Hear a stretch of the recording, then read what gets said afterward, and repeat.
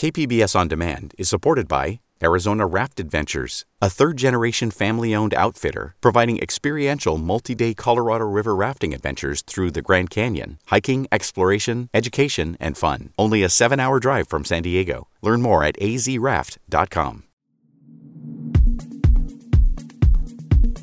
San Diego County health officials reported 718 new cases of COVID-19 and 7 additional fatalities on Tuesday. It was the 7th consecutive day that more than 600 new coronavirus cases have been reported by the county. The last 4 days have marked the highest daily case counts since the pandemic began.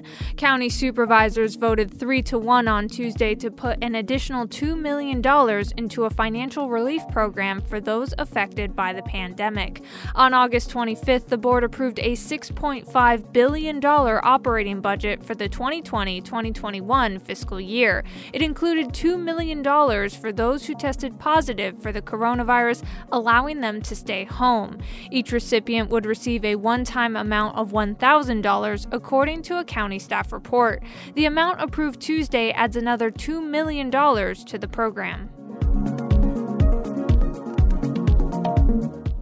With COVID-19 cases skyrocketing in San Diego County, officials moved on Monday to punish violators of health regulations, including 17 restaurants, bars, gyms, yoga studios, and a church. El Cajon city officials say they will not be enforcing regulations. City managers say officers have their hands full without chasing down COVID-19 violations. We've found that a more educative approach has been far more effective than coming in, threatening to shut people down or threatening to fine somebody $1,000. Though the Sheriff's Department and various police agencies have issued hundreds of citations in San Diego, the city attorney's office says they haven't prosecuted anyone for violating health orders. Meanwhile, hospitals are preparing for a surge in patients following the spike in cases.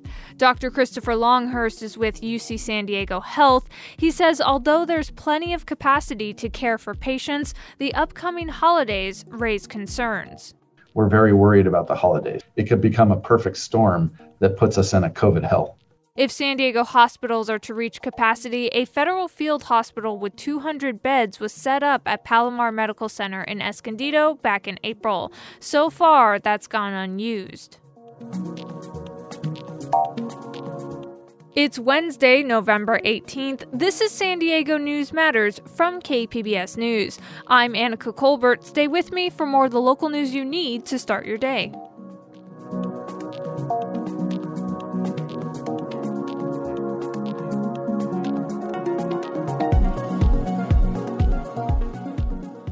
KPBS On Demand is supported by Arizona Raft Adventures, a third-generation family-owned outfitter providing experiential multi-day Colorado River rafting adventures through the Grand Canyon, hiking, exploration, education, and fun. Only a 7-hour drive from San Diego. Learn more at azraft.com.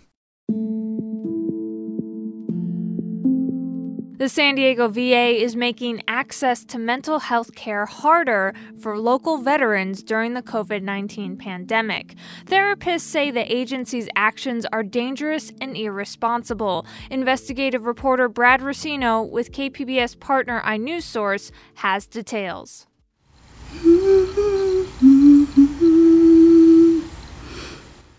That's the humming of Wendy Belding. She's a San Diego therapist who specializes in helping PTSD and sexual abuse survivors. That's because the San Diego VA doesn't have the resources to treat all the vets it cares for. The arrangement has been around for years, and Belding is one of many providers in the county. But recently, the La Jolla therapist has had a hard time getting the VA to continue authorizing mental health treatments for her patients. Belding has heard the agency's on-hold music so often she can hum it from memory. Now it's like a 45-minute wait on hold, saying how much they care about veterans and how much, their concern is about veteran suicide, and you're waiting and waiting. 5 clinicians told iNewsSource that without much warning or explanation, the VA has started making it more difficult for veterans to get the okay to go outside the system for mental health care. And with the coronavirus pandemic growing worse, Belding says now is not the time for the system to falter. I'm concerned that this is like the perfect storm. Suicide rates among military personnel reached an all-time high last year, but recent reports suggest COVID-19 may be making things worse. Army officials reported a 30% increase in suicides among active duty soldiers during the first 6 months of the pandemic. It's frankly frightening what's going to happen to veterans. Those interviewed for this story told iNewsSource at least 3 veterans have taken their lives over the VA's actions. One was a patient of San Diego psychotherapist Devin Price. She was told, no, you can't have any more sessions. Price says the VA denied the woman further treatments in December. In April, the veteran took her life. I sent in a report, the after-action report, and no one contacted me, nothing. So she's just gone. She doesn't live anymore, and that's it. No, they never checked in with me about anything.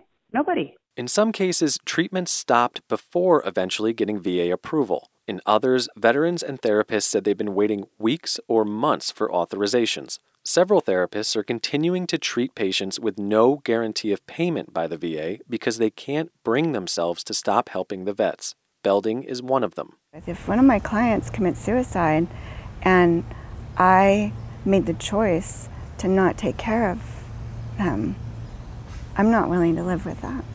We sent the San Diego VA a list of questions about the mental health care cuts. A spokesperson wouldn't answer any of them.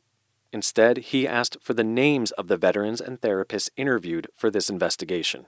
One of those vets is April Koberly. She's a 37-year-old Navy veteran with a history of PTSD, depression, and sexual trauma.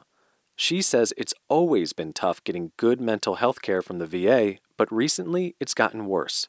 It's such a looming institution and has so much red tape and different things that you don't understand. After years of being bounced from one psychiatrist to another within the VA system, Koberly says she finally found stability with an outside provider.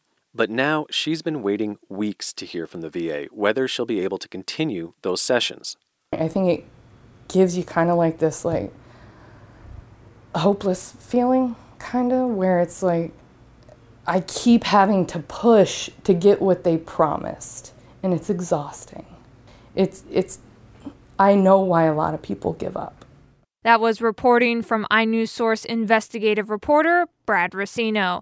If you or someone you know is considering suicide, call the National Suicide Prevention Hotline at 1-800-273-8255. iNewsSource is an independently funded nonprofit partner of KPBS. Meanwhile, the San Diego VA facility could become the first to be named after a woman. KPBS military reporter Steve Walsh says this comes at a time when the VA is trying to welcome female vets. San Diego Congressman Mike Levin plans to sponsor a bill to rename the San Diego VA after a female veteran. It would be a first. Karen Brennan was an Army intelligence officer during the Cold War. She now chairs the new group created by Levin to recommend a name. It's like every veteran has a story.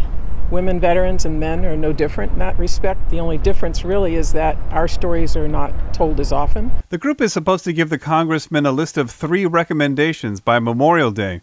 The VA hospital in La Jolla or the VA clinic in Oceanside are 2 candidates. Neither are named for a person now. It would still take an act of Congress. San Diego is in a foot race to be the first, with a group attempting to rename the Manhattan VA after a woman veteran.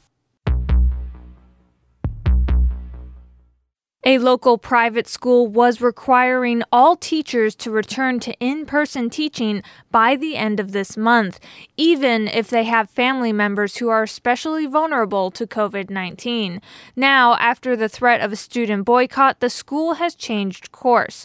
KPBS education reporter Joe Hong explains. After a week of outrage from students, parents, and alumni, the Francis Parker School in Linda Vista announced teachers would be allowed to work remotely through March. At first, the school said only teachers with personal medical exemptions could work remotely. 2 teachers with high-risk family members announced they would resign. Amitha Devanaboyina is a junior at Francis Parker. I think after they realized the students weren't going to stop because it kept going even after the weekend had passed, And because they feared a boycott, I think they finally realized maybe we should just extend this exemption for the next trimester. Head of school Kevin Yaley did not respond to multiple requests for comment. At San Diego Unified, the county's largest public school district, officials say teachers with at-risk family members will receive accommodations. Joe Hong, KPBS News.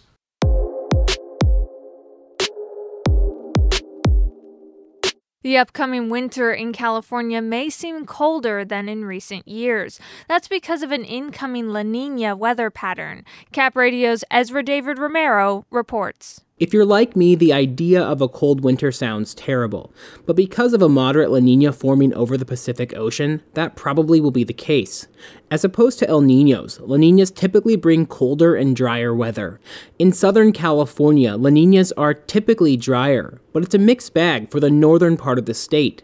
That's according to Michelle Mead with the National Weather Service in Sacramento. I like to say get out your dartboard because it really is storm by storm dependent. But even though it may feel cooler this winter compared to last year, UCLA climate scientist Daniel Swain says the planet is still warming. It points to this sort of the inexorable warming in one direction, that even with a really strong La Niña event, we're not getting a cold year globally. Still, he says if he had to put money on it, he would bet on a drier than average winter for California overall. Coming up on the podcast, much of San Diego County's Latinx population lives in County District 1, and now they have a Latina supervisor. You know, representation matters, and I really do stand on the shoulders of so many community activists, you know, people that came before me that really created this opportunity for someone like me. You'll hear from Nora Vargas, who will be part of the Democratic majority of the new San Diego Board of Supervisors. That story is up next.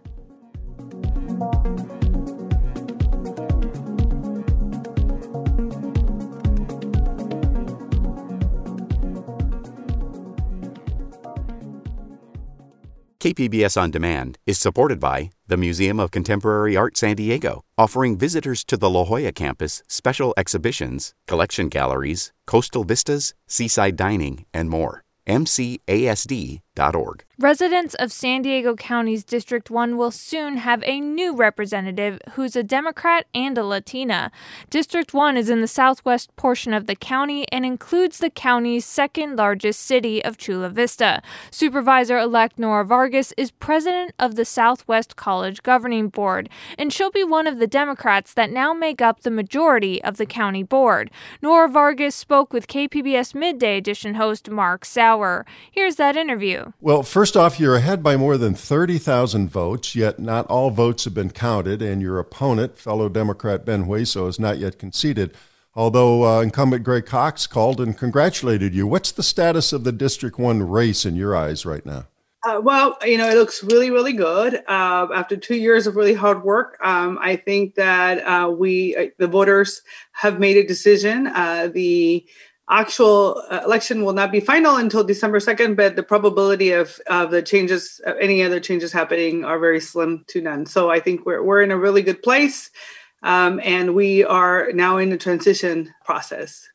Now, you'll be the first Latina on the Board of Supervisors. How do you feel about that? You know, I am extremely humbled and honored to have had the trust of the residents of District 1 and for all their support. I have no doubt that I'm going to continue to fight for them.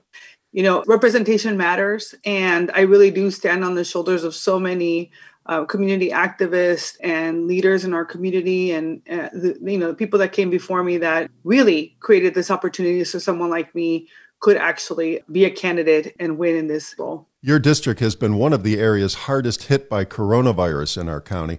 What are your goals when it comes to addressing this pandemic and recovering from the economic impacts? So actually, you know, throughout the campaign after the primary, when COVID hit, I really made sure that we hit the ground running as a campaign, and we used all of our resources to help our community. And so I heard firsthand from our community what their needs were. And so mitigating the impacts of COVID is going to be absolutely a priority for me. As a matter of fact, this week I'm meeting with county health experts on COVID to make sure that I have all the information that I need as we're entering this new phase. But I think the county has a responsibility to invest in our communities. They have done some testing and there's some contact tracing, but I think there's more work to be done. Testing has to continue to be a priority. I think that we have to figure out a way to partner up with small businesses so that we can make sure that they have the relief that they can get. I'm nervous about the different holidays that are coming up. I think it's very natural for people to want to come together, but I think that we need to make sure we continue to communicate with folks that it is in our best interest for us to make sure that we're maintaining social distances, that we are continuing to use our masks, that we are taking care of each other. And, healthcare access is a huge issue in District 1. The disparities have been real for decades. And so working together with community clinics and with our community to find out how we better address some of this is going to be one of my priorities. Outside of coronavirus, what are your priorities as one of 5 members of the County Board of Supervisors? Well, I think that mitigating the impacts of the coronavirus is really a big priority for me. And although there's a lot of issues that we need to address, until we have healthy communities, it's going to be tough to move forward. But I think parallel to that, I think it's going to be the work around health disparities, addressing health disparities and the inequities. So really making sure that we have the data that we need to be able to move forward is going to be a priority. The Tijuana River Valley sewage issue is a big one for us in our community. We want to make sure that the county addresses this immediately. So working with my colleagues, I think it's going to be critical that we declare this a public health care crisis. This is really an important issue for all of us, and it has been impacting the community for years. Access to childcare is another big issue for us in our communities as we talk about economic prosperity and how do we recover. I think the county of San Diego really needs to invest in strong economic recovery plan that includes childcare infrastructure. And so working with my colleagues on that issue is going to be important to me. In addition, all the work that I will be doing really is going to have this component of our families first. And how do we make sure that the communities of District 1 have what they need to be able to, basic needs that they need to be able to continue to move forward. And so I will be releasing my Families First initiative in the next couple of weeks to make sure that we are advancing accordingly. For the first time in memory, Democrats will have a majority on the county board. How do you think the change from Republican to Democratic control will affect the direction of the board? Well, I think that, you have between Supervisor-elect Tara Lawson-Remer and Supervisor Nathan Fletcher, I think that our vision for the county is really one where we are ensuring that our families come first, that working families have what they need, that our environment is a priority, right? Climate action. We don't have a climate action plan. I think those are the issues that we're going to be addressing head on as we move forward. I want to make sure that our county employees understand that we have a very different vision of where we're going and what we want to do. And so I think that there's a lot of work that we're going to be doing together. And really, I think what's important is that our values are very aligned, I would say, in that we want to make sure that our communities have what they need to make sure that they're thriving in the county of San Diego. You've given your cell number out and encouraged residents to call or text. What kinds of messages have you gotten? Well, a lot of messages of hope, a lot of messages, English is my second language, so I speak Spanish. And so I get a lot of conversations with a lot of our community members, older gentlemen and ladies from our community, seniors who are checking in with me and letting me know that they have concerns, some of the issues around homelessness, some of the issues, in our unsheltered communities. They have questions. They just really want to make sure that they have a representative that's responsive and that's going to be there for them. And so I'm committed to doing that work. It's what I've done as an elected official at the community college. And so I really do pride myself in being transparent and accountable to my constituents and someone that people could reach out to. I always say I don't have all the answers, but what I do have is, a willingness to listen to folks, to address and how we, address some of these issues. So I'm excited about it. And people are so respectful of just not, bombarding me with stuff. And they've been able to follow up and it's been great. It's been great. That was Nora Vargas, Supervisor-elect of District 1, speaking with KPBS Midday Edition host Mark Sauer. That's it for the podcast today. Thanks for listening and have a great day.